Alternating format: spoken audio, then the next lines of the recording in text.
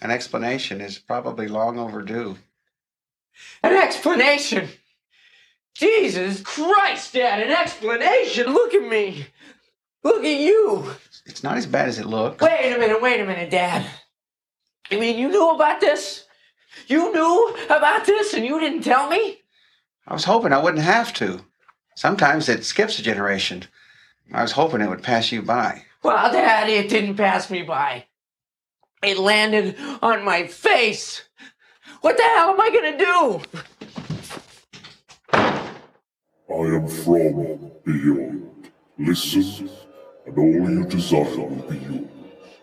Welcome to Spider-Dan and the Secret Balls. Prepare for battle.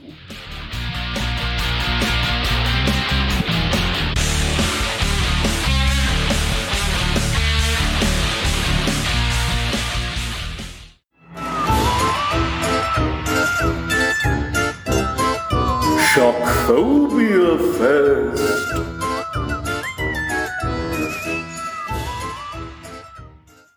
Welcome to Prattle World. I am your host, the ever-amazing, ever-spectacular Spider-Dan. And in this podcast, I spotlight entertainment's best-kept secrets that a mainstream audience may find boring.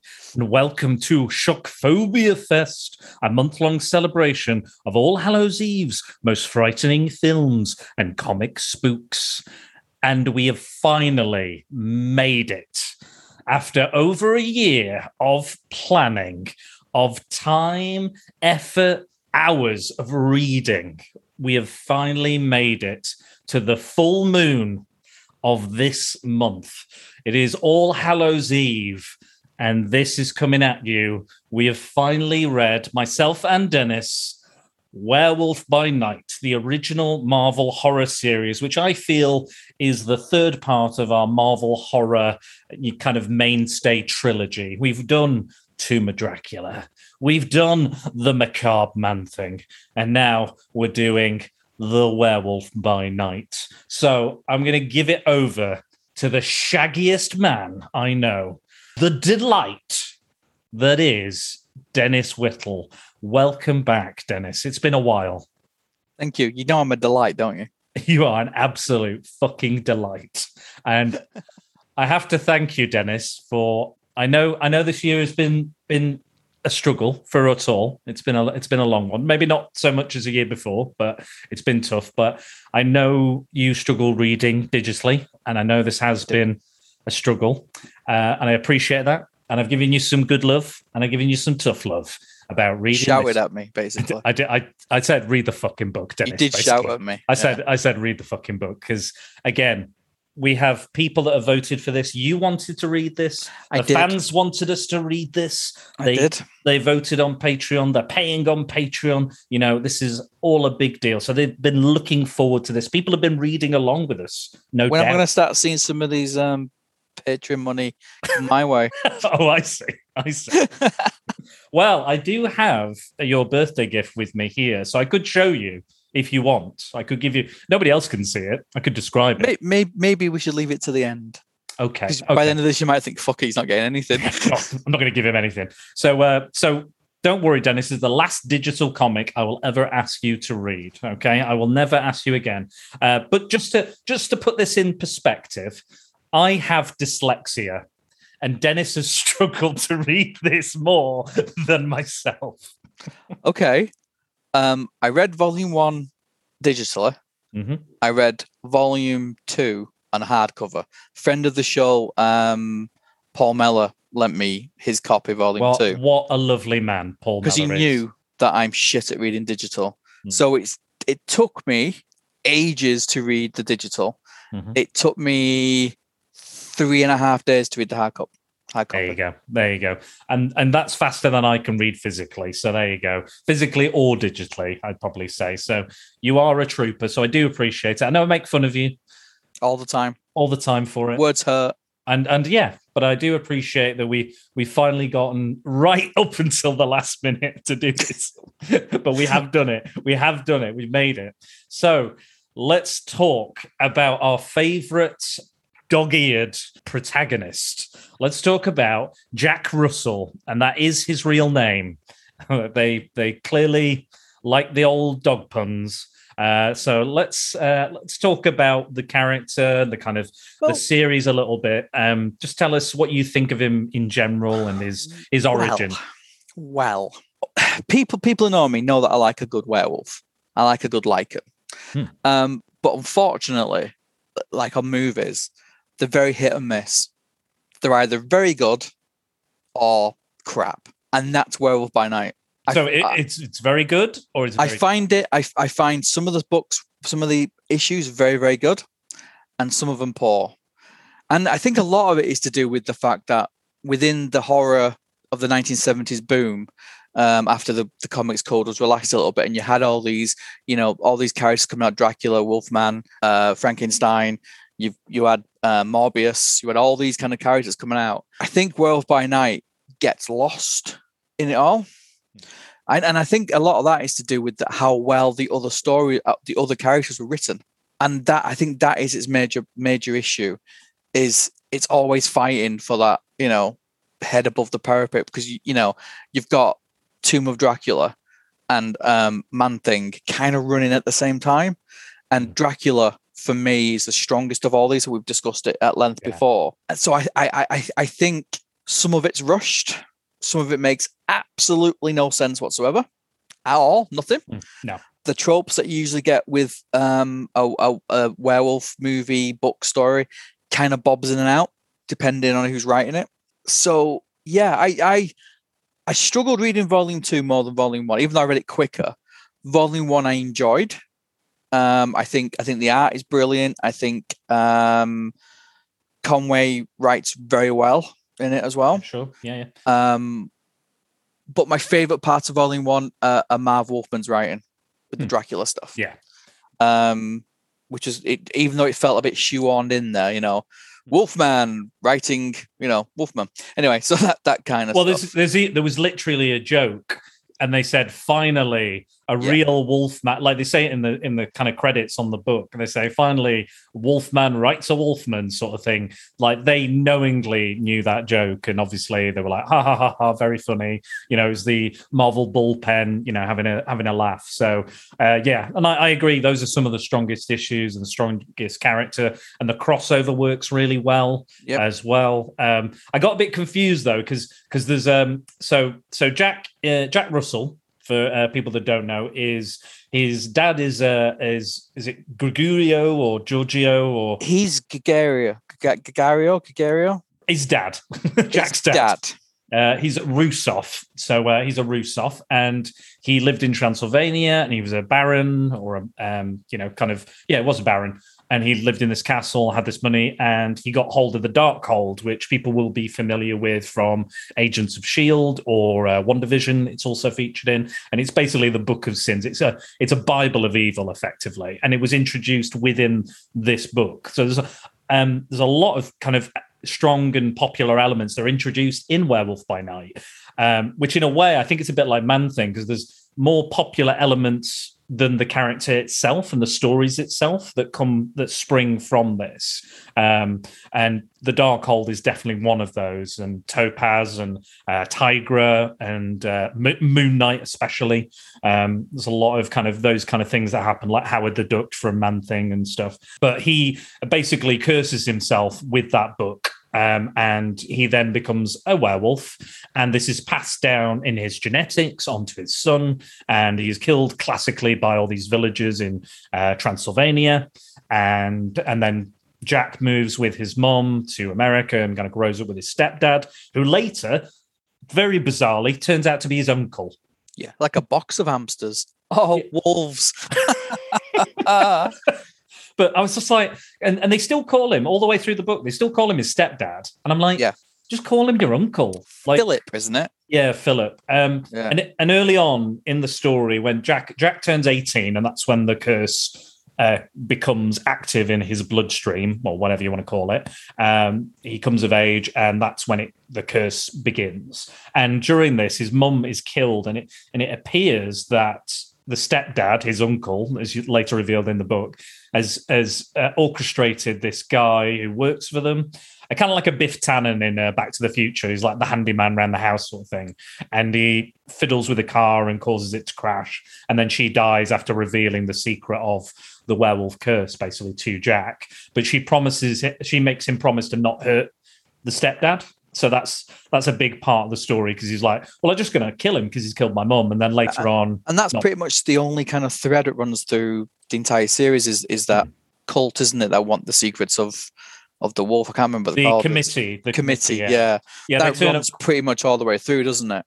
Yeah, I think they even turn up in the Moon Knight book, actually, later on, and they kind of retcon Moon Knight's origin in there, because it's implied in the werewolf book that they create Moon Knight and just have him wear the outfit.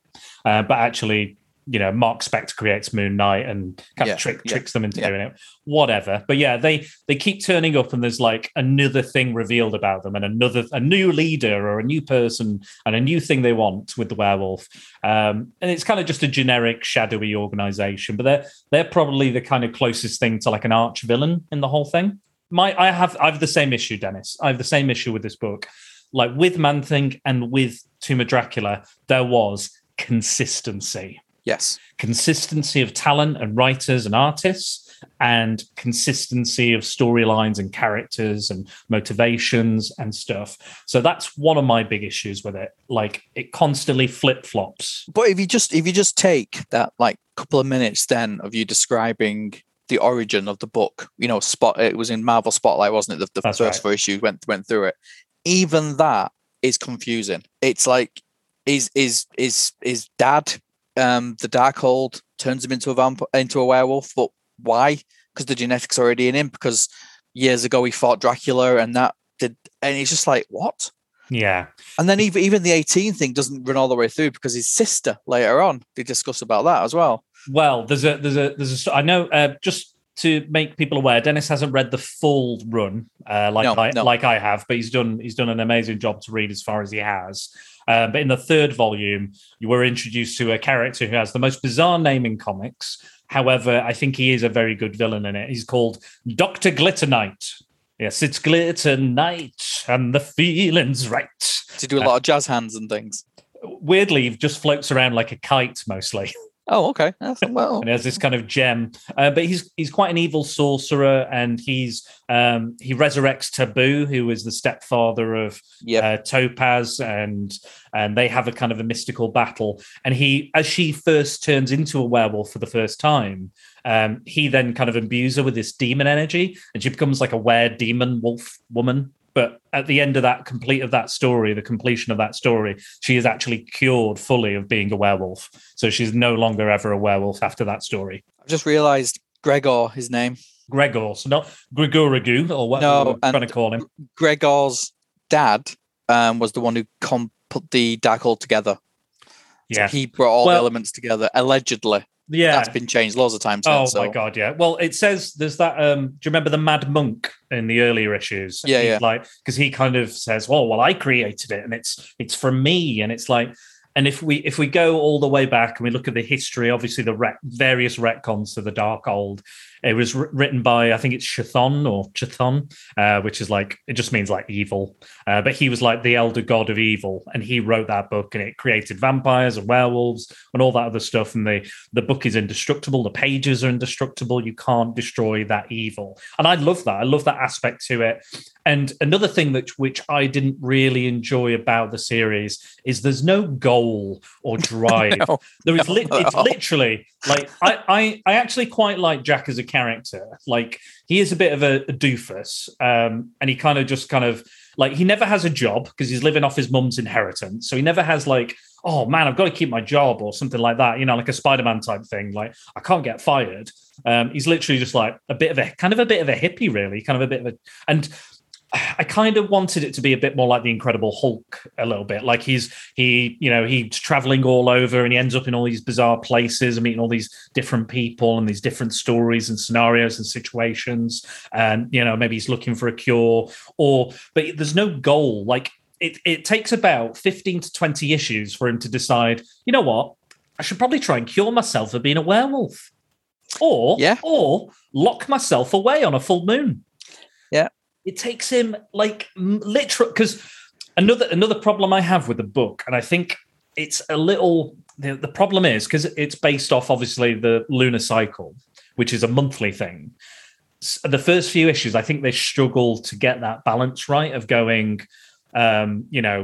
this story we had to put the pin in this story for an entire month until the next issue, which, kind of in a way it's quite nice because obviously there were monthly books or sometimes bi-monthly depending on the release schedule. So it was kind of almost like they're like, oh, well, we didn't hear much and we've got to do more studying about this before we act on it, or we couldn't really find that supervillain for whatever reason. But I think later on they kind of do the first night, second night, third night a bit more often, and that kind of makes it. And they spread that across issues as well, because initially it was usually all in the one issue, and then they had to be like, right, I'm going to sleep for a month and not do anything, and then when the werewolf comes around, oh yeah, we seem to find the danger again. Just tends to travel for that month, doesn't he? He ends up going to different towns and exactly. Shit. There's lots of scenarios where, like, there's one. It's a really great issue. And it's where the werewolf is trapped in a blizzard. I think it's in the third volume, so you've probably not read it. But his friend Buck Cohen, who's the reporter and is kind of his best friend and confidant, he looks after him, takes care of him, protects him, knows his secret, that sort of thing. Busy mate. And him, Jack, Topaz, and Buck Cohen's new girlfriend and her little daughter all go off for a skiing trip. And Buck goes, you know what, Jack? It's a little close to the full moon. Do you think this is a good thing to be doing? Going on a skiing holiday with an innocent young girl? And he's like, I'll be fine, mate. Don't worry about it. It's all right. And what happens is like, oh, well, I'll just get lost in the blizzard and the werewolf won't be able to find anybody. Problem is, Buck's girlfriend's daughter gets lost in the blizzard out with the werewolf, and it is a great issue, but it's predicated on something so fucking stupid and an idiocy of Jack just going, yeah, well, being a werewolf's all right, really. It's fine. I can deal with it. It's a manageable condition. I don't mind, from somebody who grew up watching Buffy and things like that, and Doctor Who, I don't mind the kind of weekly monster kind of concept. Yeah. But the villains in it are just so throwaway, it's ridiculous. Yeah. And the names and the powers, and they just pop up, one issue, defeats him, next, gone. And there's no real story arcs in it either until about halfway through volume 1. So you get the first story arc in Marvel Spotlight, which is basically introducing him. Mm-hmm. And then you get the next story arc in Werewolf by Night 1, 2, and 3. But that's it.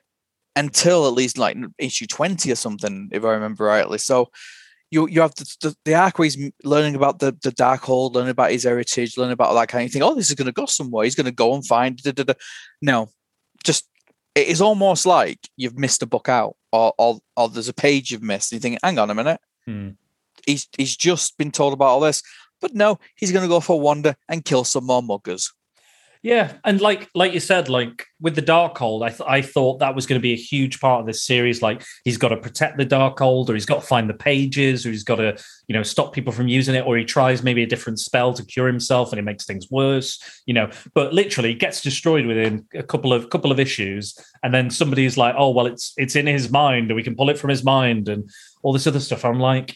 That was one of the most just as stuff gets interesting, or just as there's a plot element where I'm like, oh yeah, actually I like this. This is good. Where's it going to go? And it just gets thrown away. A good example is later on. There's a werewolf ring that he finds.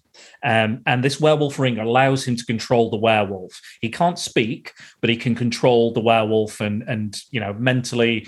And that's another inconsistency I'm going to go over as well. And this ring, and I'm like, okay, this is going to bring a new dimension to the stories. He can be more heroic. There might be more misunderstandings and stuff. And, he can trigger the transformation, away from a full moon. So, there's going to be more opportunities for some superheroics, within this horror thing. Gets destroyed, that issue, or the following issue. Yep. Just gone. What an absolute waste. Why introduce something so unique and so brilliant and so interesting just to dump it? And it's like they don't know how to tell the stories. Like Conway is a really good writer. I just don't know I think you've hit the nail on the head that the monthly cycle thing doesn't work in comic book form. No. because you need that, like, but you need that next story, next hit, next hit, Yeah. next hit. You need a cliffhanger as well, which you don't get, because he goes, oh well, we kind of resolved it, but it's half resolved, but we'll have to wait a month until I can become the werewolf again. The amount of characters that kind of pop up and you think, oh, this guy is quite interesting. Next issue, where's she gone? Where's he gone? Nope, gone. It's almost as if the writers want to come in, tell one particular story. They're like, okay, I want this, where, like, there's a great one where this police officer is constantly chasing Jack down. I think it's Lieutenant Hackett, and he's constantly chasing him down. You don't really know why, but he's like, I've got to kill this werewolf. No, that's it. He's, you remember the Most Dangerous Game issue where this guy's trying to hunt Jack and is like, I'll let you, you can go away with your sister if you let me hunt you as the werewolf type thing. There's an issue of that. So he like Craven-esque. Yeah, a little bit. And it's his brother as well. The following issues, like, oh, you got to kill this South American military leader, and then I'll release your sister or give you a cure for your lycanthropy. So he's chasing him down because of that. He wants revenge for that. But then later on, it turns out that he is a werewolf, and also his neighbor is a werewolf. I think he's called Raymond Croker. And they also figure out that the only way to cure somebody of being a werewolf is to kill another werewolf in battle. So there becomes this big three-way battle of, werewolves, which is great, and it looks good. It's amazing. And Coker kills Lieutenant Hackett and cures himself of being the werewolf. And Jack's there like, oh, fuck, this was my only chance. There's no more werewolves left, which I loved. And that's in the inherent tragedy of the Wolfman and the werewolf kind of character. But again, it's like, that's it. He doesn't come across as a tragic character. When Jack is Jack, he's just a dick. Ultimately, and if you watch, like, everyone always thinks that this is based on Wolfman, but it's not. The original idea was I was a teenage werewolf. That's what the concept, and then obviously Stan Lee changed it, and it was. But if you watch Wolfman, Talbot is he's devastated. He doesn't know what to do with stuff. He's he's trying to find a way of trying to getting someone to kill him or this, that, and the other. Jack, nah, I'm all right, Jack.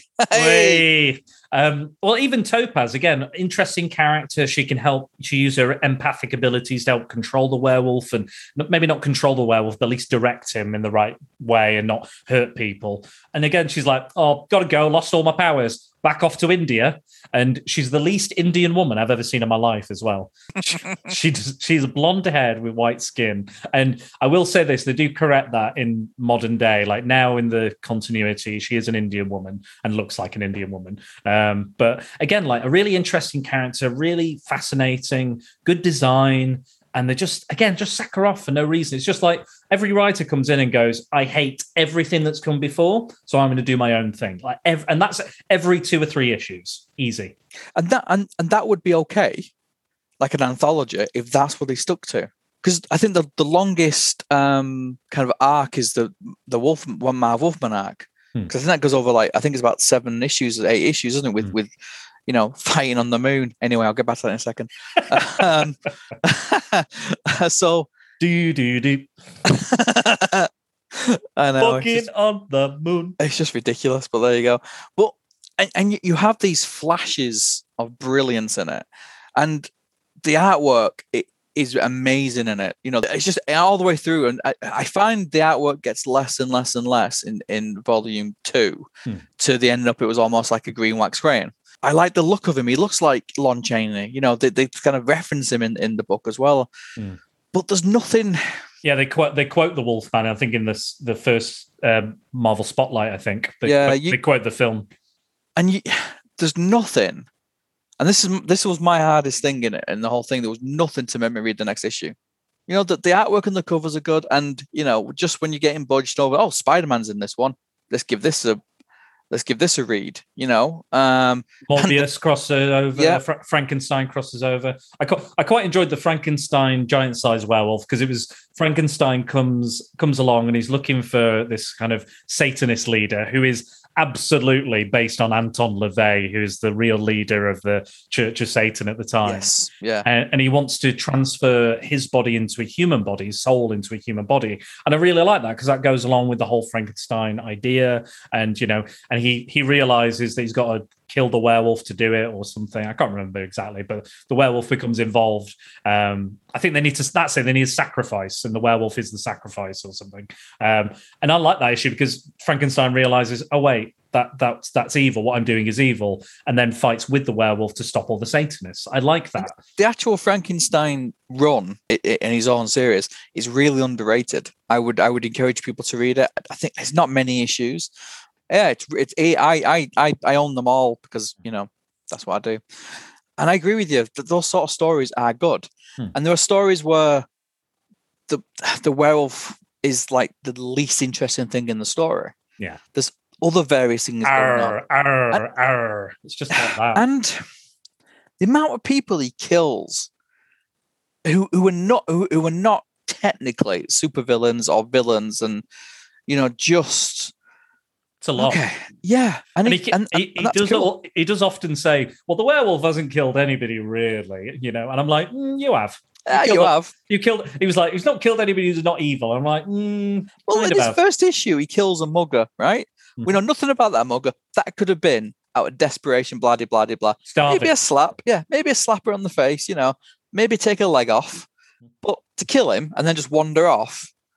Take a leg off. Just take a leg off. I think it's a bit mean, but he justifies everything he's doing, and I think that the point you make about the fact he doesn't give a shit during the cycle, he doesn't think. Hang on a minute, my granddad locked himself in a cage. My dad locked himself in a cage.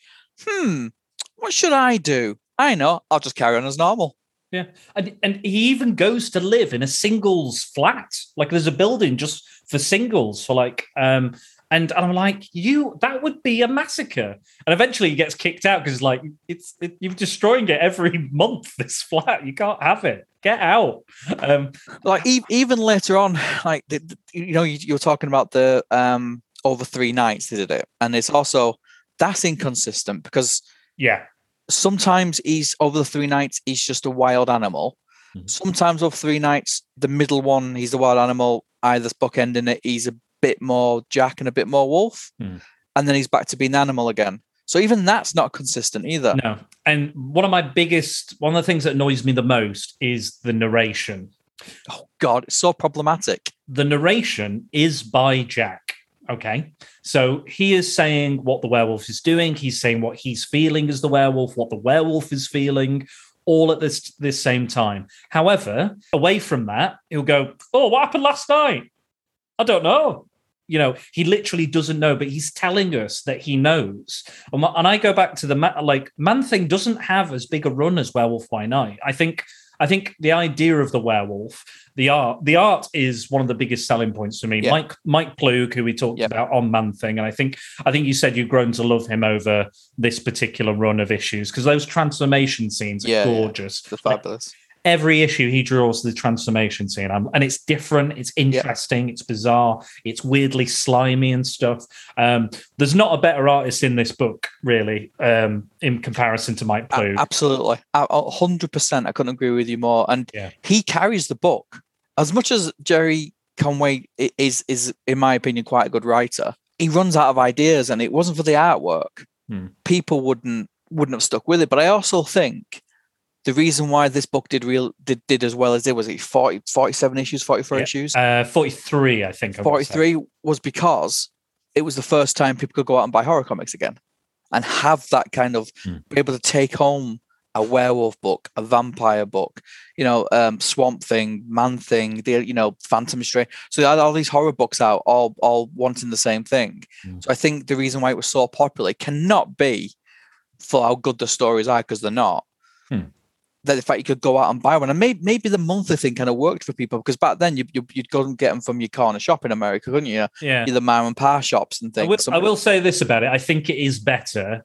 I think it would be better if you read it kind of every once in a while. If you're looking for like a werewolf fix, just read a single issue Werewolf by Night. You don't have to necessarily remember the last thing that happened, because comics always recap anyway. So you can kind of, they know that like 2 months or a month has passed since you read the last one. So they'll always do a slight recap anyway. And I think it probably would be more enjoyable like that. But because I'm reading it, in a kind of a binge, I'm noticing all the holes in the plot. I'm noticing the holes in the story. Yeah, I think that's a good point as well. God, I'm agreeing with you a lot tonight. That's got to change. Well, great minds and all that. Yeah, but no, I do agree with you. I think having a break between reading, because I just can't read digital, so because I was reading 70 odd pages a night to try to catch up, and then having a bit of a break and then going back to reading again was a lot more interesting. But I want to love it. I really, really want to like it, because I like werewolves. Me too. I think, Wolfman's one of my favorite Universal monsters, and I like that kind of stuff. It is the inconsistent again, and he's inconsistent with his powers. Like in one issue, he goes up toe to toe with Spider-Man, and then 3 issues later, he's getting bitch slapped. Yeah, by like a regular dude. Yeah, and that's fine. So I don't get it. I don't understand. I'm gonna go back to the narration as well, because like when we read Man-Thing, you said how good the narration was, and I absolutely agree with you. But the narration is not coming from Man-Thing, because he's a mindless creature, and the werewolf should be somewhat the same. And I think having it be Jack to narrate it is problematic. And again, unless he has control over the werewolf, I'm fine with. If he has complete control, but you can't spend a whole issue with Jack going like it through every little detail. Like I snarled, I slashed, I felt the cuts, I bit into the deer, blah, blah, blah, blah, blah, all in this gorgeous kind of, and it's not bad narration, but it's just like every issue, it's totally different. It's like, well, I do remember this and I feel what the werewolf is feeling, but I kind of don't, and I kind of do. And then right at the end of the issue, you go, guys, I don't know what happened. Fill me in. Yeah. You can't have that. No, and the Man-Thing narration, was explaining what he was doing. He's, the lumbering beast comes, so it's talking in third person. Yeah. Well, this is, I felt this and I felt the other and I did the other. And if you're slicing through people and you're narrating it and know about it, then when you go back to humor, you're thinking, next month, I perhaps should do something about that. Maybe file my nails down or something. In spite of myself, I still kind of like Jack as a character. Like, there is some kind of boyish energy and charm to him, even though it never felt like a real burden. The Wolfman curse, the werewolf curse. I think he's very much. I think this book is very much a victim of the 70s, and I think people wanted to have these kind of heroes that were boyish charms, the kind of rebel without a cause type stuff. Yeah. And I don't think it's aged particularly well because of that. Where Man-Thing and Dracula, and even some of the smaller ones, the Tales of Suspense stuff, has aged really well, because I think it's arcs back to the 30s, so you can kind of forgive stuff. I think with this one, I think it's very much a victim of that. Like, for instance, they both fight biker gangs, don't they? You've got Man-Thing fights a biker gang, and a werewolf fights a biker gang. Again, very 70s. Yeah. The Man-Thing one is almost written like a ballet when he's doing it. The wolf one, it's over in 2 pages. Yeah. And there's nothing to it. It's just rah, slash, next. And again, the problem is they can't really show that, even though they're introducing more horror elements in the 70s. We've talked about it before, the loosening of the Comics Code. There's still a lot of stuff they can't really show or go into. Like, you can't really show, someone being torn to shreds by a werewolf. You can't really do that. Even within that, it's even within the loosening, it was still pretty tight. So it's almost like they want to go whole hog with it, but they can't. Here's a question. So in the Frankenstein series, he moves from, the past, whatever century he's from originally in the books, in the Mary Shelley novel. Yeah. And he goes into the 70s. Do you think Jack's character should have been, maybe that should have been Gregory or his ancestors back in classic Transylvania? I think it would work better that way. I think werewolves work better in the past. Of that kind of thing. Okay. I just don't think it's not aged well. And I think having maybe more of a backstory, because it's so convoluted how the powers work. Yeah. And the Dark Hole gave him his powers, but why did he have the powers? Because he had the genetics, because his dad had the genetics. And you have this big fight with Dracula, because Dracula's a bit of a knob.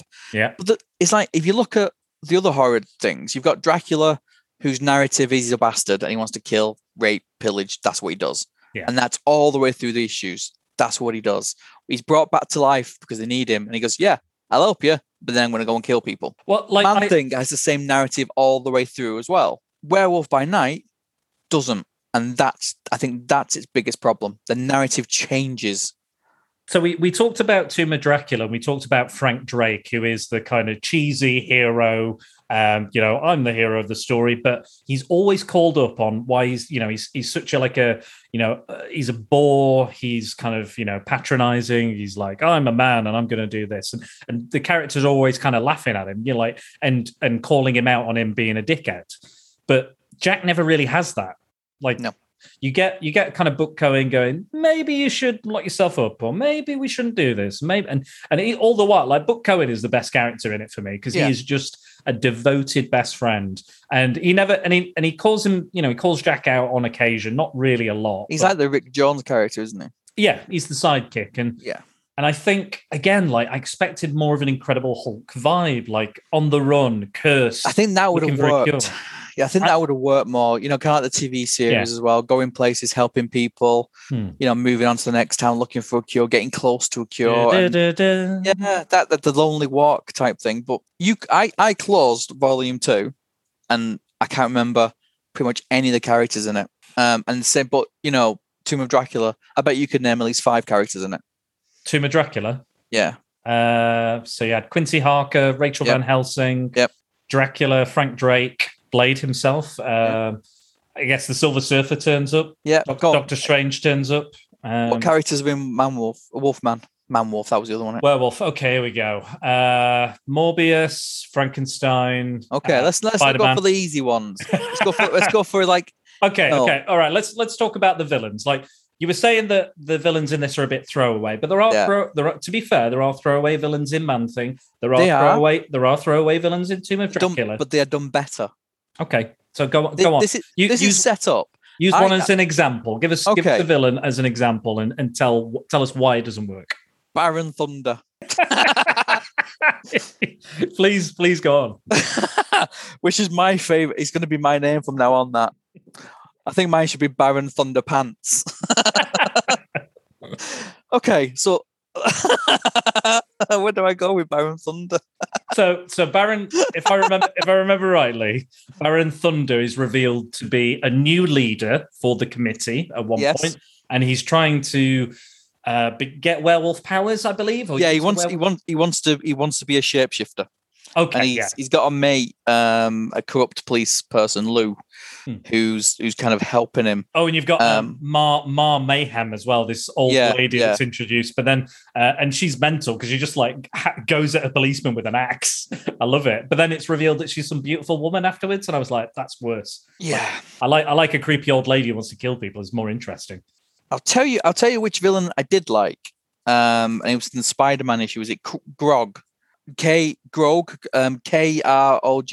Grog, Grig. Oh, yeah, it's like a furry, like a Wendigo. I liked that. I thought it was quite cool. But again, popped up, got beaten. Next page. But go on, Baron Thunder. Why does Baron Thunder as a throwaway villain not work? Because he's not able to go up against the wolf. For me, if I was a villain in this book, I would wait until the full moon's disappeared, and then I would go and chop Jack's head off. But nobody does that. So Baron Thunder, for me, apart from his name, he goes up, he wants the powers. The policeman wants the powers. He's also a bit of a shapeshifter. He's got a ring, blah, blah, blah, blah. Gets killed. For one, his design's shite. Yeah. It's a fat, hairy bloke. Yeah, with his shirt off. Yeah, he's the fat controller. He's got a monocle. Yeah. He's got a monocle and a goatee. Yeah. So his design's shite. He's supposed to be super intelligent, but he's not. He's not super intelligent because he runs at a werewolf and fights him. He does, but he's very strong too. He can bend bars and things. He can bend foot. It's just he's not a threat to the werewolf in any shape or form. He's not a threat. Now you look at Man-Thing, and Dracula's a prime example. Blade. Blade can go toe to toe with Dracula. Yeah, that works. He's a threat. Van Helsing can go good toe to toe with Dracula. That's a threat. I can't think of any of the villains really in the whole of this that you would say, apart from, I'd say kind of like Moon Knight. He's not really a villain, but he's portrayed as a villain. To be Morbius. Fair, to be fair, the Moon Knight issues are fantastic. Yeah, it is an absolute slobber knocker. Doug Monk is basically right at the end of the run. He's the most consistent writer, so he got the most kind of chance and opportunity to do something. Yeah. And Doug Monk is one of my favorite comic book writers. Yep. His run on Moon Knight is fantastic. The original run on Moon Knight, absolutely check it out. It is much better than Werewolf by Night.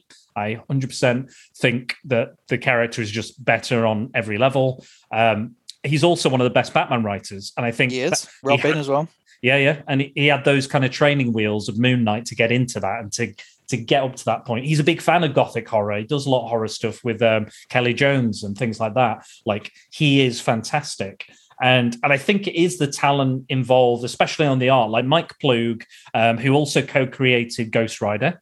And I think that's why they look almost identical as well. There's an issue later on in the third book where they meet and they both just got their ginger hair, and I'm like, you look identical. You're the same guy, basically. One got slightly shorter hair or something. I was like, they're the exact same guy. But like Mike Ploog actually left comics and went to be the production designer and storyboard. Yes, storyboards. So he did the storyboards for several things, including The Thing, Little Shop of Horrors, Superman 2, Dark Crystal, Labyrinth, Ghostbusters, Ralph Bakshi's Wizards and Lord of the Rings, Moonwalker. My God, he did it all. He went to Hollywood. He was like, forget this comics, forget this werewolf. I'm going to Hollywood and getting actually paid for stuff. And he's, and that's why he was so talented and got plucked, no doubt, because he's amazing. And if you look online, you can find his work on The Thing, and it's fantastic. Highly recommend. But the villain, we were talking about the villain. Yeah, Baron Thunder, he possesses strength. He possesses super intelligence. He can bend a bar U-shaped in a matter of seconds. I'm just reading this now, so it's in my notes. Okay. He's also got some sort of like healing factor durability. So technically, he can go up against the wolf, proper toe to toe. Nowhere. He stands. I get it. He's like the Bond villain. He's standing in the background getting Jaws to go and do his things. I get that, but the guys who sent like Blofeld couldn't go up against Bond toe to toe. This guy can. He knows Jack's secrets. He knows loads of stuff about him. Do a Green Goblin, use it against him. No. It's going to do the Behemoth and get him to do stuff and all this kind of shit. Yeah. So I just don't. God, that was an interesting issue. Just get this big stone golem to go and get him. It's basically Gollum. It's basically a golem, isn't it? Yeah, it's a golem. Yeah. I think there are some interesting villains. Did you like the Hanged Man? I did like the Hangman, yeah, very much. I thought the Hangman was all right. That was a Marv Wolfman. Yeah, I quite like when he was, he's literally hanging the wolf. Yeah, he's like, he's got a big noose and he's pulling him. Yeah, I did like the Hangman. He's got a big side. And I love that he comes from this. It's a really silly origin, but I like it. He watched all these kind of like Jimmy Cagney, Humphrey Bogart kind of movies, and he was like, those are real heroes. Those are real men. I'm going to be like them, who don't give a shit and they don't play by the rules. But he's also this kind of deeply misogynistic character because he locks women up to protect them. Well, I'm glad you brought that up. Do you mind if I just bring I'm just going to get a drink. Do you mind if I bring up another point?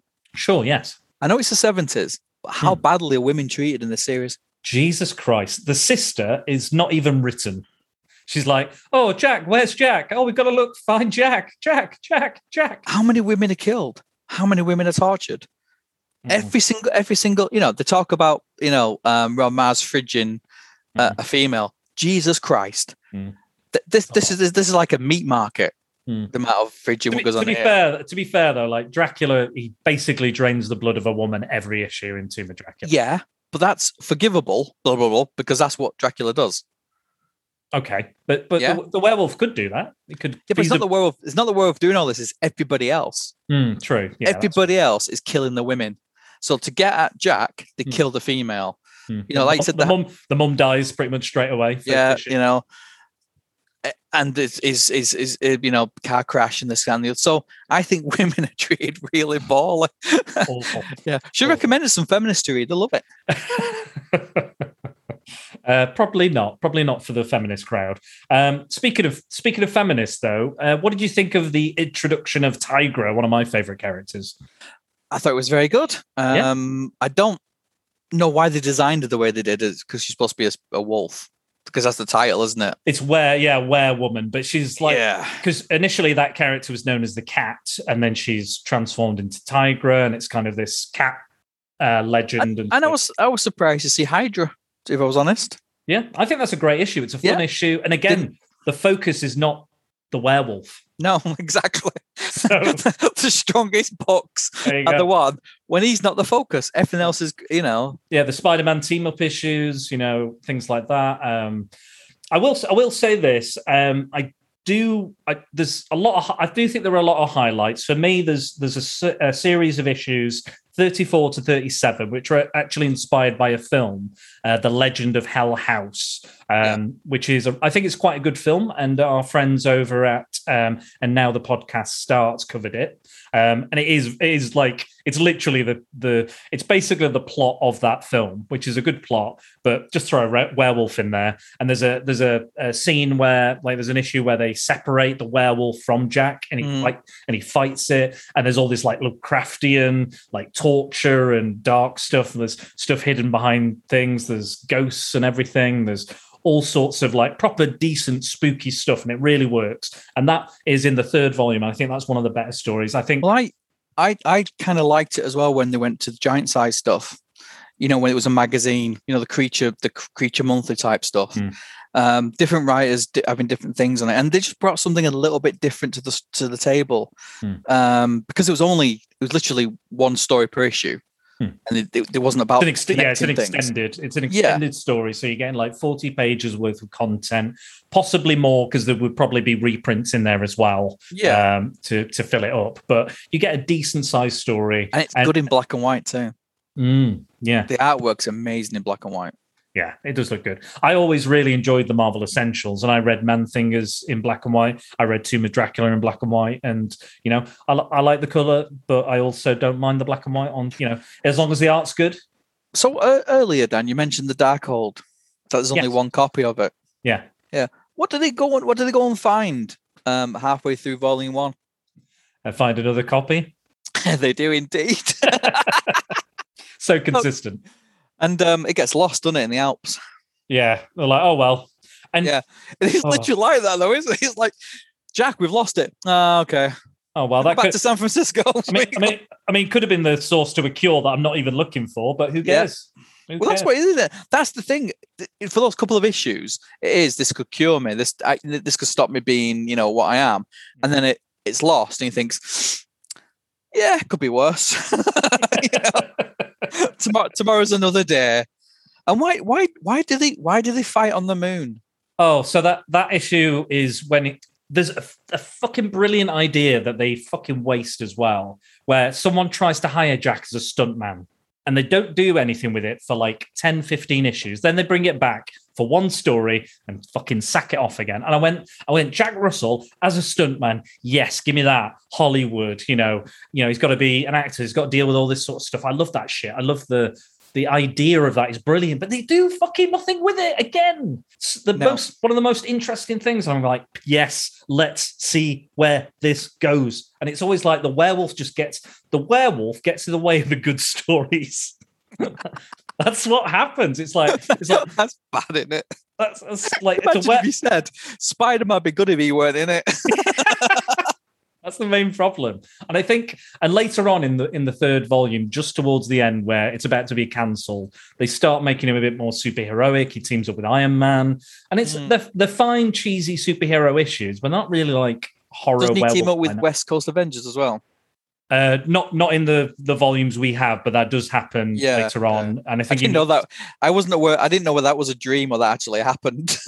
Well, funnily enough, he does become a member of a group called the Night Shift, which is a group of super villains that are formed from basically horror characters that weren't being used at the time. And what they did, the Shroud brought them all in. And they pretend, they're like the Shadow, they pretend to be a villain, or the Green Hornet, they pretend to be a villain when actually they're secretly just undercover heroes. And that's the idea, because they're these horror characters. You go, well, you're obviously a villain. And they try and recruit Moon Knight. And one of the villains in Werewolf by Night, Tatterdemalion, who's this homeless guy I kind of like him because he kind of is like, he's like, fuck the rich, eat the rich. And he keeps like attacking them and like hits them with a weighted scarf and stuff and burns them with his hands and stuff. And he's just like this homeless dude. And I'm like, this is brilliant. He's absolutely bonkers. There's a scene where Spider-Man jumps into this soup kitchen, and he's like, "I'm not gonna beat up homeless people. This is totally not cool." And then some guy throws hot soup over him. It's so bizarre. But yeah, that's one of my favorite villains of the piece.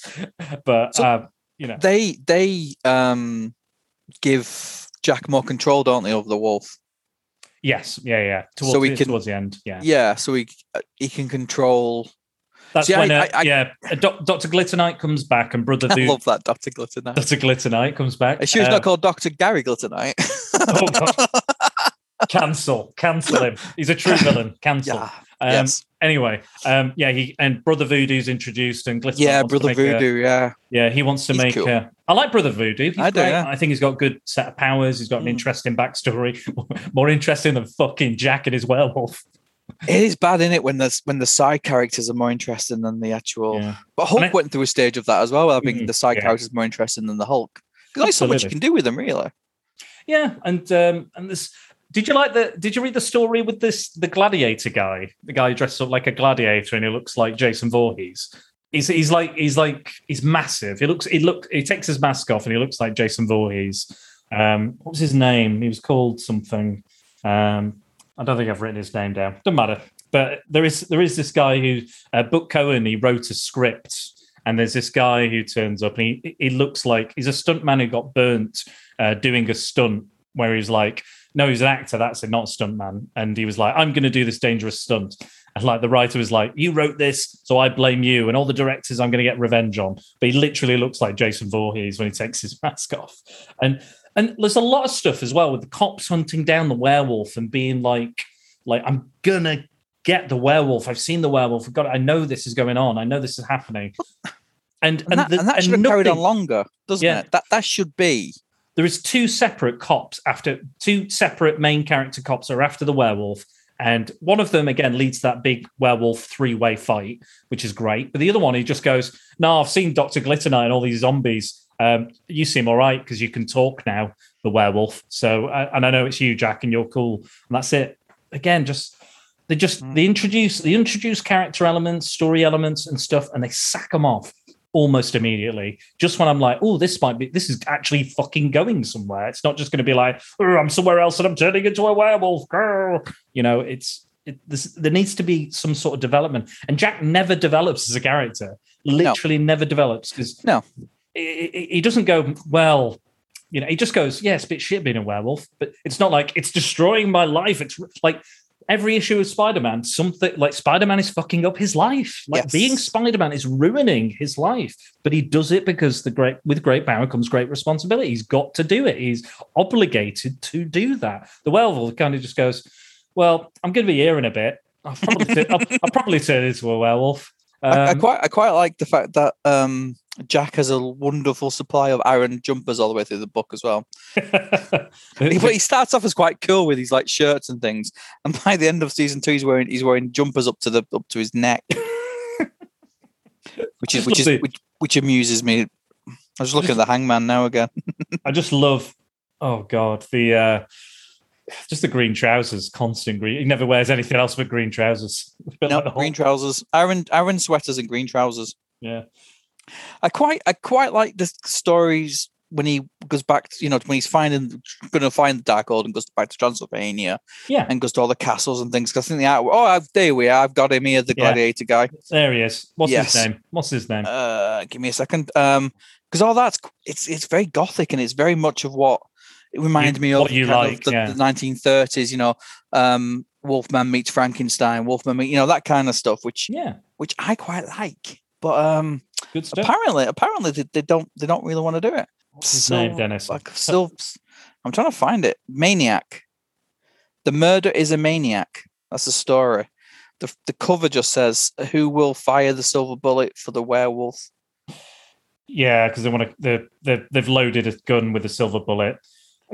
Again, I'm so unenamored with these stories now. I'm like, oh, sounds exciting, but actually it won't be. No, it'll be like, oh, here we go.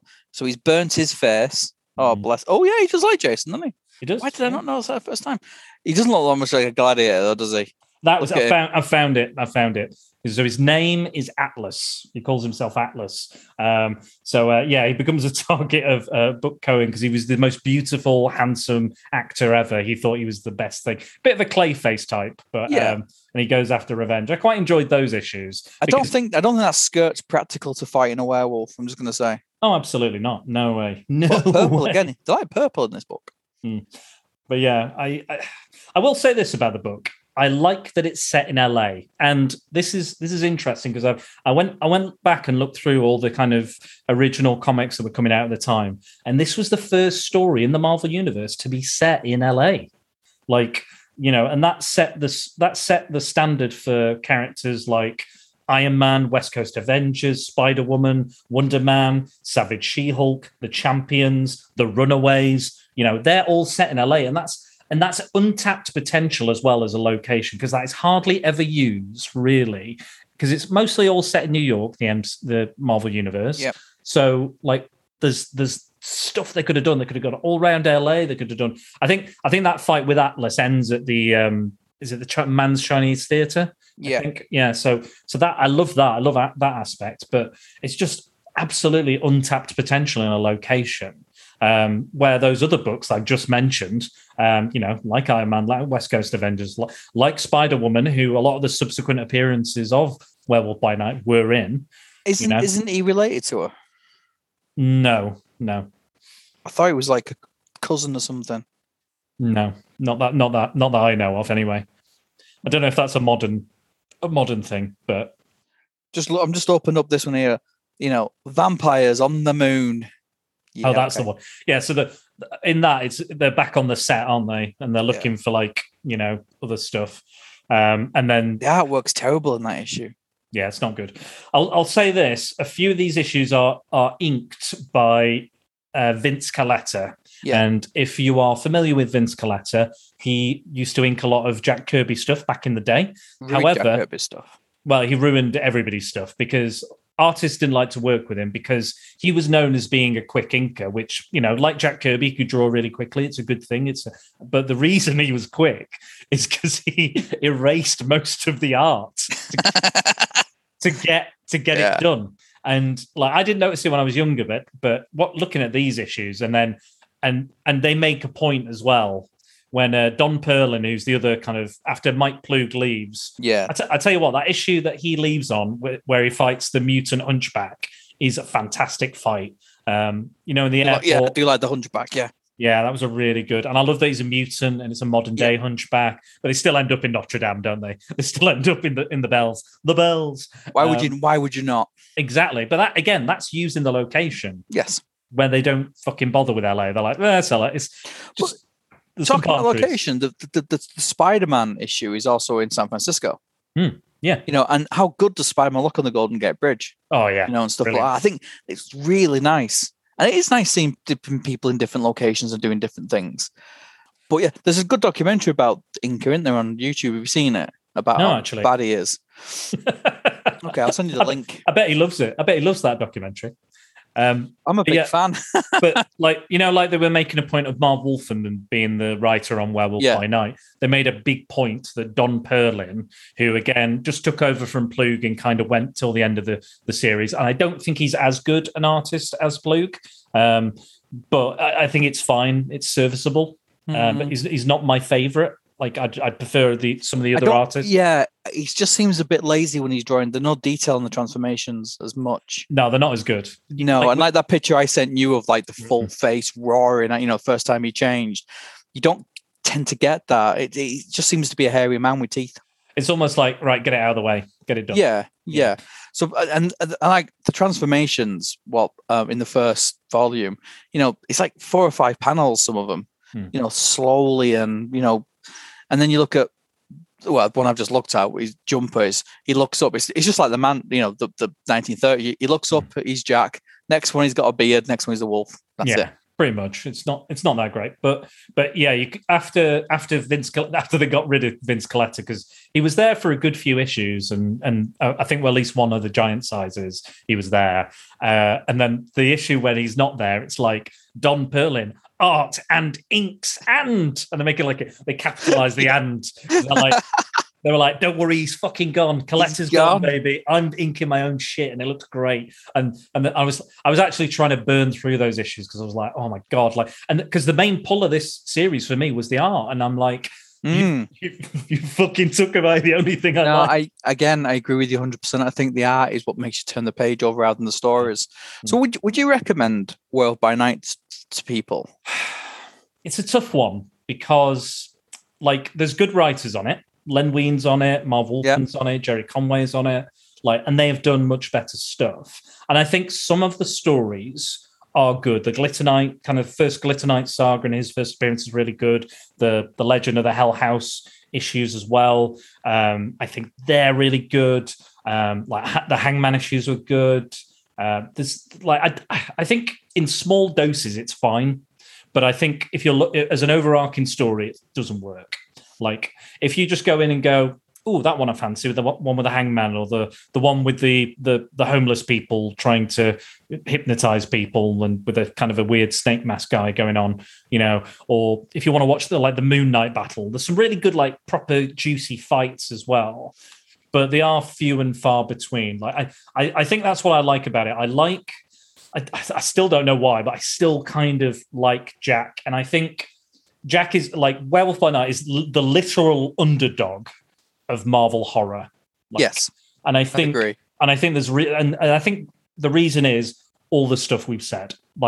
You can't go back. You can go back to Tomb of Dracula, you can go back to Man Thing and go, these are still great. Regardless of the artist on it, regardless of, who writes it, these are just good, really good. And that's why they're still talked about.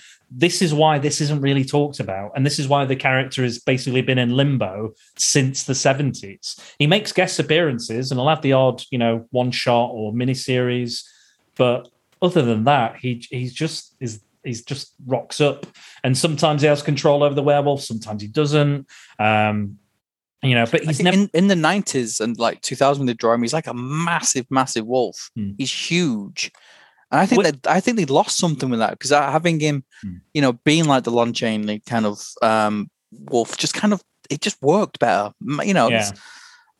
I do recommend at the end of this, the third volume is it's kind of 30 issues into Moon Knight, the original Moon Knight series, and they meet up again. They kind of have a rematch, and then they kind of team up at the end as well. And I'll be honest, just get a Moon Knight collection with those issues in.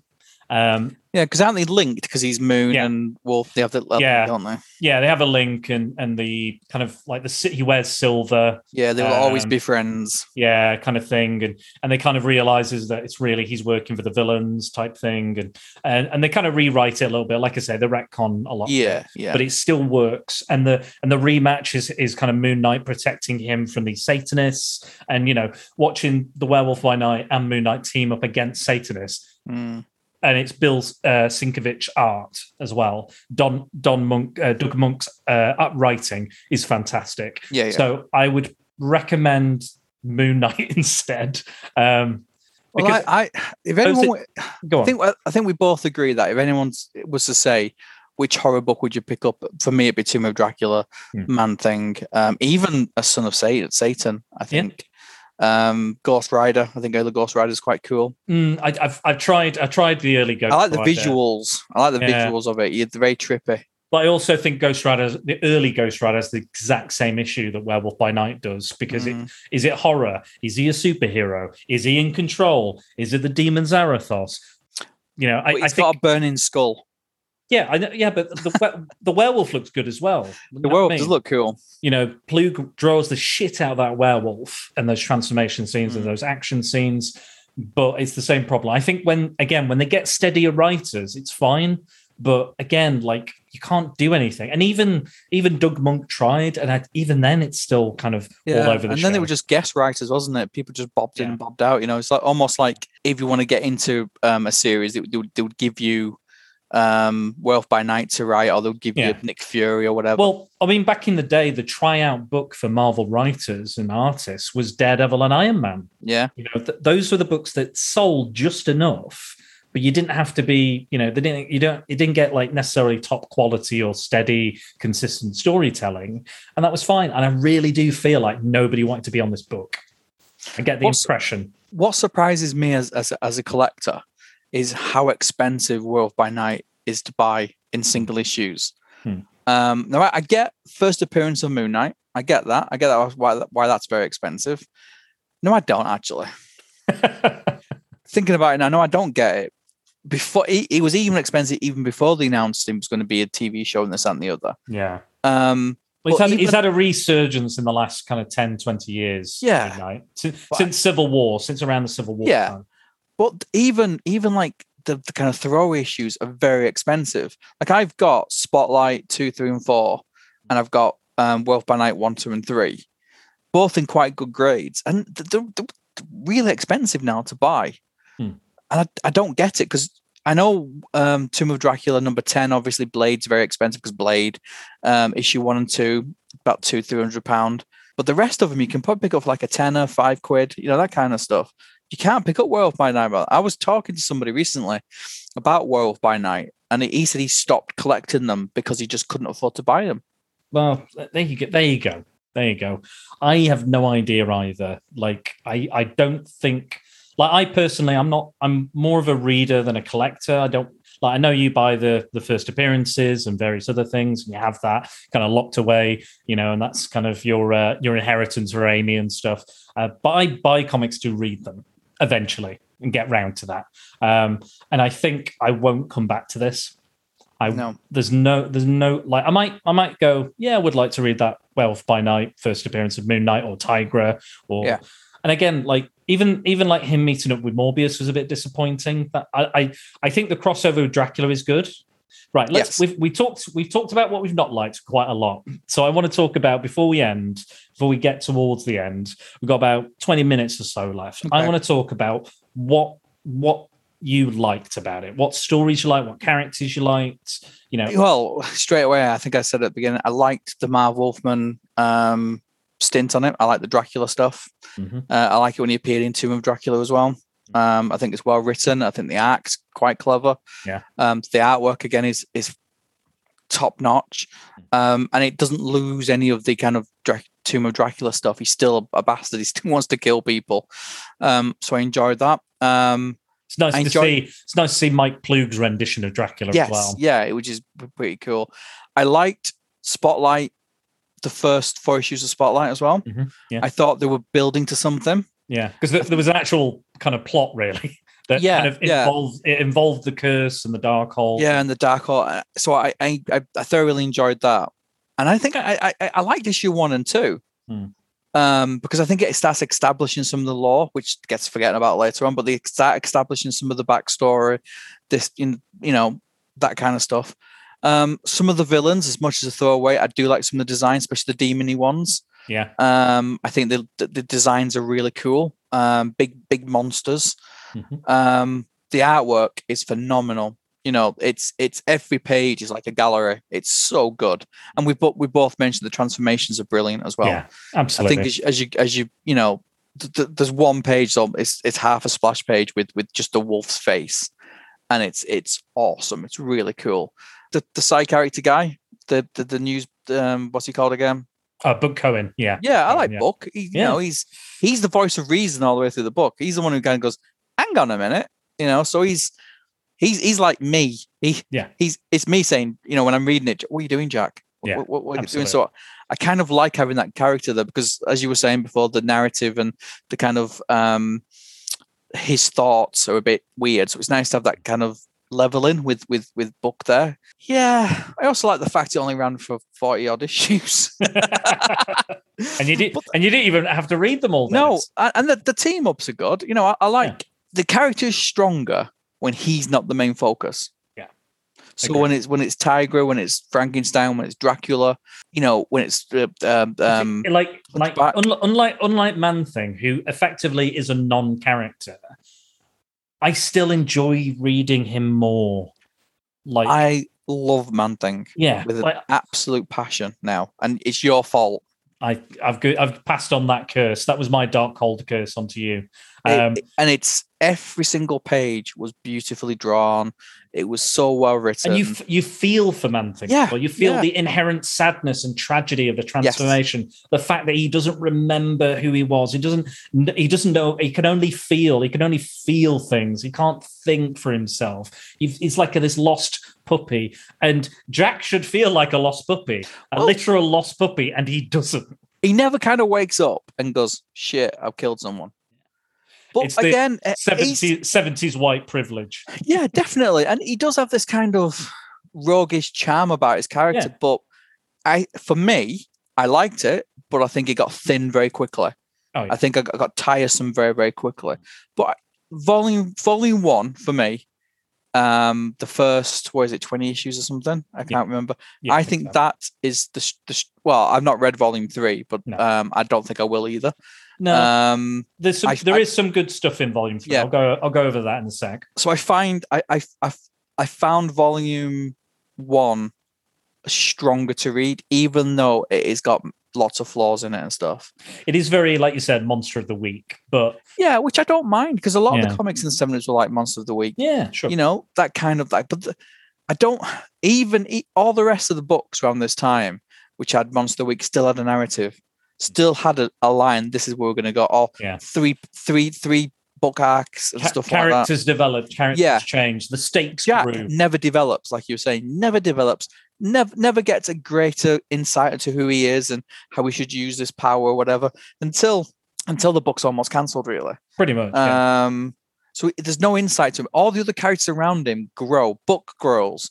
You know, his sister. All these people kind of become more. And they kind of leave him behind. I like the sceneries as well. I like the Gothic castles, and you know, like I'm saying, having a wolf on the Golden Gate Bridge for me is just genius. Cool. That is good. I think visually it's amazing. I will say this: I did get confused because Rusov Castle, which was in Transylvania, brought over to the States by a guy called Blackagar, I think his name is, or Black something, and he rebuilds it there. However, later on in the Marvel film thing, that was like, oh, the castle's back in Transylvania. I went, wait a minute, hold on a sec, and I realised that there was Rusov Castle, and there's Rusov Manor, See? Yes. So I thought that was an inconsistency, but I was wrong. But no, he has two places for some reason. And they look very similar, which doesn't help either. And also they're opposite Dracula's castle. Yeah, he likes having a neighbour. There is an issue where they go back, I think it's in the 3rd volume, where they go back to Transylvania, and there's a Romani traveller woman who's put almost like a zombie curse on this Transylvanian town. And then we find out, again, randomly, she's related to Jack. It's his grandmother or mother, or no, not mother, so grandmother, I guess, or relative of some sort. And then she's like, I've got to kill the werewolf, I've got to destroy the werewolf, because she was like, the werewolf ruined my husband, he died, but she didn't know he was the werewolf. And then when she sees Jack, how did he ruin her husband? Whatever, I don't even care anymore. But then, and again, it's like and she goes, "Oh yeah, and I forgive everyone. It's fine." And she puts all this silver armor on a grizzly bear. Yes, with the big claws. Yeah. Yeah, it's Big in silver claws. volume 2. Yeah, and he goes, Yeah, volume 2, claw yeah. him. Yeah, That's it. And then she just and then she goes, "Oh, I'm all wrong," and I died, and that was it. And she's like, "Bye, Jack," as he turns back into his human form. And I was just like, you don't need to stop introducing these relatives. And again, like the whole idea that is because his dad was apparently owed money to the committee, and the committee killed Jack's mum, and that was because he was involved with them, but he was never evil. And again, that takes away all that tension that was built and the promise of not hurting him and stuff. And again, they do nothing. He just like Jack lounges around, stays at the beach house and stuff, and that's it. That's his arc throughout the entire film. He just enjoys himself until, oh shit, it's my time of the month. Yep. I've got to destroy. That's how I said that he's ruined. That's how in my head when he said he ruined my husband. That's what I'm thinking is happening. No. But I do enjoy something. So I'm going to recommend issues of Werewolf by Night 34 to 41. So that's the Legend at Hell House. So they're in this castle, this kind of manor, and there's all this weird and wacky stuff going on, ghosts, and, the werewolf gets separated from Jack. Some really creepy stuff goes on. It is really effective and very gothic. And I think you'd like that particular story. And that's followed by the Dr. Glitternight introduction and the turning of Jack's sister into a werewolf demon kind of mixture. And again, they have a great battle because it's brother versus sister, and they might kill one another. And you've got Dr. Glitternight throughout, just kind of honestly, kind of his eyes turn from pure white to pure black as well, and he's a really kind of quirky, kooky kind of villain, which I really like. Again, the Marv Wolfman crossover with Dracula is good. The Frankenstein story with the Satanists is good. But yeah, there are some good stories, and I like the Hangman stuff as well, as weird as it is. The Hangman stuff's good. He's mental, it's brilliant. Yeah, it's just a batshit craze. All the villains are pretty batshit, including the Atlas, the Jason Voorhees looking motherfucker. Like the Taboo stuff as well, with Topaz's stepdad and stuff, the introduction of Topaz. The Taboo pops up quite a lot. Yeah, he pops up again. He pops up in that third volume, and he was like running the committee at one point. Like, there's always another guy behind the committee, and they just keep coming back. But yeah, some really good stuff. There's that homeless storyline where the committee have hired this guy to kind of mesmerize people and stuff. I thought that one was pretty good. But yeah, there are, and that Most Dangerous Game type one was pretty good.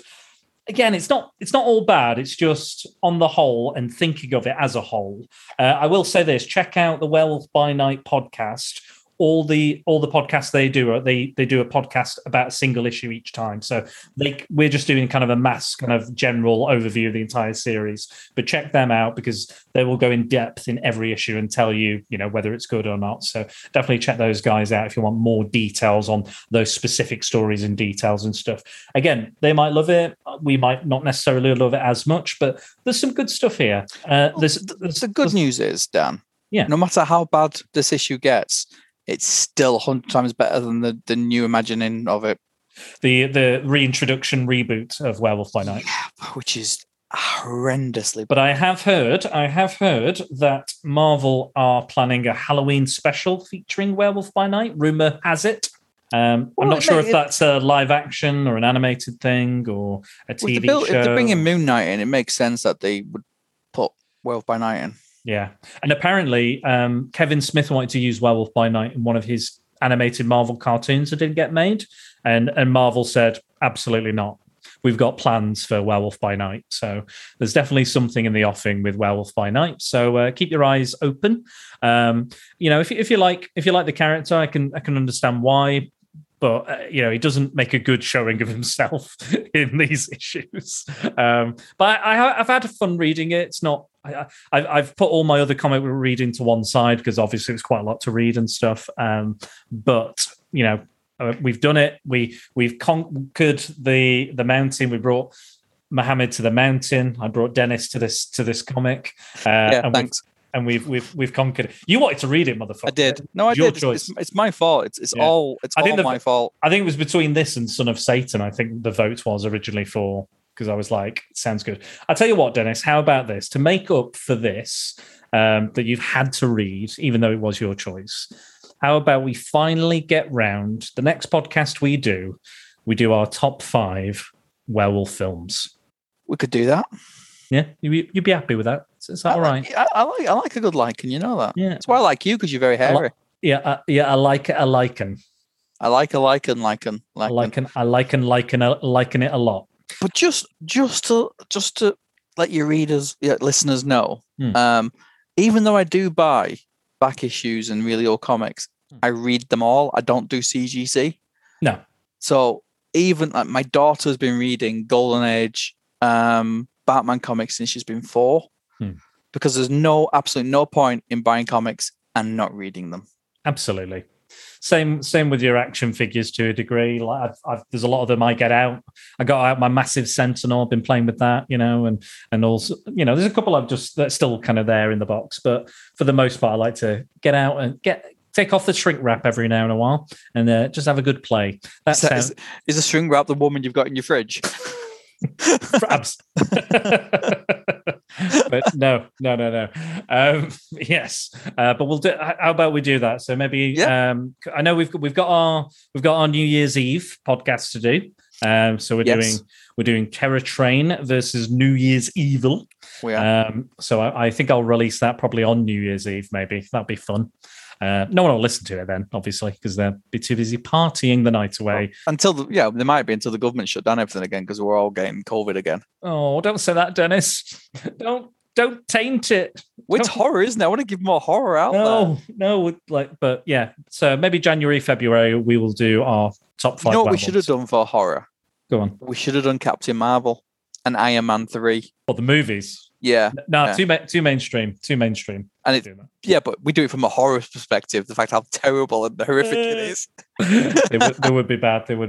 But this has been a very busy month for me. So I wouldn't recommend Werewolf by Night. Yeah. I wouldn't, because I think it's too inconsistent. Yeah. For me. I think it's gonna piss people off more. But again, yes. There's set stories and set moments. Again, like I said, if you like every once in a while, if you just feel like, oh, want to read a werewolf comic, just do another issue. But don't think too much about the previous issue, or if you remember all the details from the previous issue, it's going to piss you off, I think. And that's why the digital stuff comes in handy, because you can dip in and out.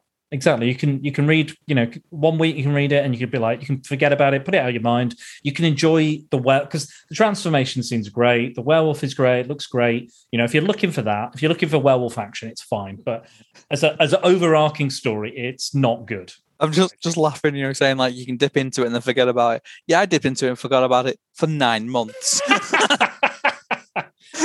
You certainly did, Dennis. And Dennis turned around to me and he was like, you said, "Oh, we've not done a podcast for a while." I was like, "Yes, Dennis, because I'm expecting you to have been reading this book." And you're like, "Oh, right." And then he was like, "Oh, well, I could have bought it. And I could have read it like that." And I went, it was like, "Oh, if only we'd planned it." And I went, if only we'd planned it, motherfucker. It was voted for over a year ago, almost a year and a half ago. And he was like, "Oh, yeah, but we could have planned it. I could have bought it." I was like, that was the point. I told you then, so you could buy it and read it. So I said, all the way back to bloody, Spider-Man Clone Saga we were supposed to read. I was like, get the book, get it read. And you were like, well, it wasn't out then. Oh, but I always come through in the end. You do. Yeah, and fair play to you. You do it, but I'm not gonna go out and find something that you or I don't already own or cannot get hold of. Next thing we do read, it will be something one of us has a physical copy of, or we can get hold of, because I can't be asked being your naughty teacher going, "Dennis, you've not done your homework." I don't want to be that guy. Yeah, but yeah. It's fair enough. I've got no defense. Yeah, and you don't want me to be that guy either, do you? No, because it pisses me off. Exactly. I don't know where you live, but no, I do struggle with digital comics, and I'm not on my own with that. No. I think it's a generational thing. No, that's fine. I absolutely get it, but I've been reading digital comics for years now. And people were like, "Oh, I didn't know you'd go digital and all this." And I'm like, it's mostly access for me. It's because I can just get it anywhere. If I go, I want to read Daredevil Born Again, and I want to read it right now, so I can do it right now, and then I can do it. And again, I completely get that. It's been practice and it's been cost. Again, I'm not great with my finances at the best of times, as you know, and it's mostly down to kind of cost and availability and things like that. And that's mostly why I do it. And the sales are always really good on Comixology, or Marvel Unlimited is very cheap, or Hoopla Digital and various others that have been mentioned. DC have got one as well, I think, somewhere in the States. There's a lot of that. And but I absolutely would still prefer, if I could have them all, physical, I would absolutely would. And when I was at during COVID, I went, what stuff isn't digital? It's rare and I want it. And because my money's not going to go anywhere else for a while. So I was like, right, let's get all these in. So I got loads of stuff. Like I got Camelot 3000. I got loads of kind of rare and weird and wacky stuff, and stuff that was so rare that it was a bit cheap as well. On the other side, I bought an obscene amount of comics during the first and second lockdown. Same, literally an obscene amount. Same. So much so, my flatmate was like, "Stop doing it. All the post that's coming through is for you." And I was like, "I don't care. I'm gonna buy them." So, but that's it got to the point, because you remember, because we had this conversation with Sarah. It got to the point where I had stuff delivered that I didn't even know I'd ordered or bought. I remember we were at the caravan and you got a call, and Sarah was like, "Oh, you've got some comics that come through," and he went, "Comics? I don't buy comics." and then she opened it up and went, "It's comics, Dennis." So it was like, I think it was like Justice Society or something. He went, "Oh yeah, I did order those." Don't buy comics, me. I don't know what you're talking about. Listen, I've got a problem. What can I say? You were so like offended by the idea. You're like, "I don't buy comics. What are you on about? What are you on about? You don't even know what you're talking about." What can I say? I like comics. You do. Well, you do. You don't buy them though. No. I've got in front of me, Dan. I've got 4 boxes full, which I've not opened yet. Who bought those? It wasn't you. They just turn up. I don't know. I don't buy them. Just rock up at the door. It's a late birthday present for myself. Oh well, we have finally come to the end of our long, hairy saga. It has been hairy reading this book. Again, not really a full recommendation from me. I think there are highlights, there are good things about it, but on the whole, I think you would be better off reading Man-Thing or reading Tomb of Dracula, or like you said, Son of Satan, Frankenstein, maybe something else that's maybe a bit shorter, a bit more consistent, hopefully. I know Steve Gerber wrote Son of Satan, so maybe I'll do that one time soon. I would like to read that. I do own that, so I so do I. That. Yeah, well, we can both read it then. Have you got it physical, Dennis? Have you got it? Yeah, physical? I've got it. I've got it in the the Masterworks. Yeah. Well, we could do that. Maybe we could do that. Maybe next Halloween or something. And I mean, I imagine it'll be a bit better. I could be wrong. Could be any worse, really. No, it's awful. I didn't dislike it. That's the thing, it doesn't polarize the fact that I think it's a pile of shit. I'm never going to, never going to read any part of it ever again, because I will. Yeah, even with Ronin, we didn't hate Ronin. Like, no, we there was a lot of it that didn't make sense, and it was not the best. But I didn't despise Ronin. I didn't regret reading it or something. It wasn't like Dark Knight Strikes Again or something like that. Jesus Christ. It's not on a level where I just have absolute disdain for the book, and it's the same with this. It's just too much of a mixed bag, and it's mostly a mixed bag of not so good stuff. Unfortunately, there are, like we said, there are highlights, but it's up to you guys. If you want to read it, go for it. But this is our opinion. You could be completely the opposite. Who knows? But you can give it a try. You can not give it a try. It's there. If it's on sale on Comixology, it's probably if you want to go into the kind of history when that character, because no doubt that character is coming out in something, and I'm sure the prices will shoot up again for the comics. I think the black and white is the cheapest way of getting it. I think on eBay they're a couple of quid. Yeah, get on eBay, get them, get the Tomb of Draculas while you're there, get the Man-Things while you're there as well. They still look good in black and white. I read them in black and white, so there's nothing wrong. I read all the Moon Knights in black and white, which look excellent, considering obviously his costume. But so not a full recommendation. I don't know if this is a bit of a downer to end our Halloween season on. It's not because we can't love everything. We can't because it just wouldn't work. It would be nice to read a comic we actually do like, though, wouldn't it? We liked the Nightmare on Elm Street one we read. Yeah, true. And we like Man Thing, true. Man Thing. The last two we've not liked, though. Really. Tomb of Dracula we both liked. Yeah, we like that. Absolutely, yeah, definitely. But yes, so this is it. This is Shockphobia Fest 2021. It's been a busy month for me, I said earlier, because we've recorded Grimfest, which was not planned absolutely until the day before. So we did all that. I managed to edit that, all 5+ hours of that on top of all this as well, all the planned Shockphobia Fest stuff. Luckily, I did a lot of it early, which I'm glad of. And now I'm slowly catching up. I've got my November stuff recorded, so I'm going to start working on Christmas for Alternativity Stories. So we've got some lovely stuff planned. You name it, really wacky, fun, alternative holiday tales. We're even looking at fictional holidays as well, fictional holiday seasons. So it's going to be something very, very unique and probably my favourite season, a lot of everyone's favourite kind of theme month of Spider-Dan and the Secret Balls, because it is something quite unique. So I always look forward to it. But we're gonna say hello to the new year together, Dennis. Like I said, we're going to look at those slasher movies that were set on New Year's Eve. So that's going to be an absolute blast. I do like a good slash.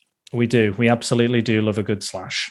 And Jamie Lee Curtis is in it as well. Is in Terror Train, isn't it? Yeah, I think Hart Bochner of Die Hard is in Terror Train as well. And who's the magician? What's his name? David Copperfield's in it. Okay. Believe it or not, he's in a slasher film. Don't ask me why, but he's there. So, we're going to talk about those. I'm going to see. That'll be a fun discussion. See which one is better. The better themed holiday New Year's Eve slasher. Right. Well, Dennis, you are again not really on the social medias, are you? No, not really. I'm going to have to be. I think I'm going to have to at least do an Instagram or something. Just so I can. You do have an account, don't you? Yeah, but it's. I think it's personal account. I think if I do one for this, and then I can promote it better. We can put stuff on and do all that kind of things, and especially with Grimfest and some of the stuff which is up and coming. I think it'd be nice just to kind of put that stuff on there. Absolutely, yeah. Do it. It's up to you. Like, it's there. I will always tag you and I'll always reference you and always make sure that you people know that you are involved, because people turn out to listen to you. You're everyone's favorite guest, so you've got to come back. Favorite asshole, Uncle Knobhead. Uncle Knobhead. Uncle Dickhead Dennis is back. What's he got opinions on this time? From a fucking delight. He's a fucking delightful Dennis. Yeah. There you go. That's your acronym. We were looking for your acronym, weren't we? Delightful Dennis. Delightful. You've got to say it like that. You've got to say it like it's not a great thing. Delightful. Ugh. He's delightful. You know what? I'm going to have a shower after you've said that now. I feel dirty. Filth. Oh, God. Was my accent like then? Dirty. I felt dirty. There we go. I felt dirty. God, every now and again, my accent just comes out. I don't like it. It's like it's like your werewolf coming out. It's like a little bit of your monster. Your inner monster pops out. That's what my wife says. Well, on that note, you can find me on the social medias. You can find me on Facebook at Secret Balls. Twitter, it's at Dan_Balls. Instagram, it's at SpiderDan Secret Balls. And don't forget to use the hashtag #PrepareForPrattle. For everything else you need to know about the podcast, swing over to SpiderDan and thesecretballs.com on the World Wide Web. And I would like to thank my patrons on Patreon. I am Jack's Musings, Paul Meller, Max Byrne, Tony Farina, Scott Hodgson, and Simon Cotton for their continuing donations. It is very much appreciated and helps Prattle World, if I can get it out of my teeth and my mouth today, keep on turning. And if you ever find yourself in a position to help the podcast, do please consider it. So thank you very much. And thank you, Dennis, for being another star, another dark star in this sky of Shockphobia Fest guests. And thank you for everyone who's helped me out during this month. Andy, Dan, my past self from 2020. I want to shout out to him because he was great. He did a really good job for the first episode. But yeah, we are all done and dusted. Well, thank you for having me. And Thank I'm you for never all- reading a digital comic ever again. I'm not going to make you. I'm not going to force you ever again. Thank you again for all your help with Grimfest and setting that up, Dennis. That was an amazing experience. I really enjoyed. Not a problem. And this is the first time we've really seen each other face to face since Grimfest. So You're not really seeing me, are you? Because my camera's not really working very well. I can see you. I can see you fine. I can see you fine. And the Grimfest thing, is between you, me, and your listeners is growing. Good stuff. This is good to hear, and I can't wait to get more stuck in if they'll have us. It's brilliant, an amazing experience, and again, it wouldn't have been possible without Dennis at all. That just literally wouldn't happen. I am not the networker that Dennis is. He is the real talent behind it. I just talk and record it and edit it. But thank you very much again, Dennis. You've been a star, and I'll see you in the new year. Happy Halloween. Goodbye.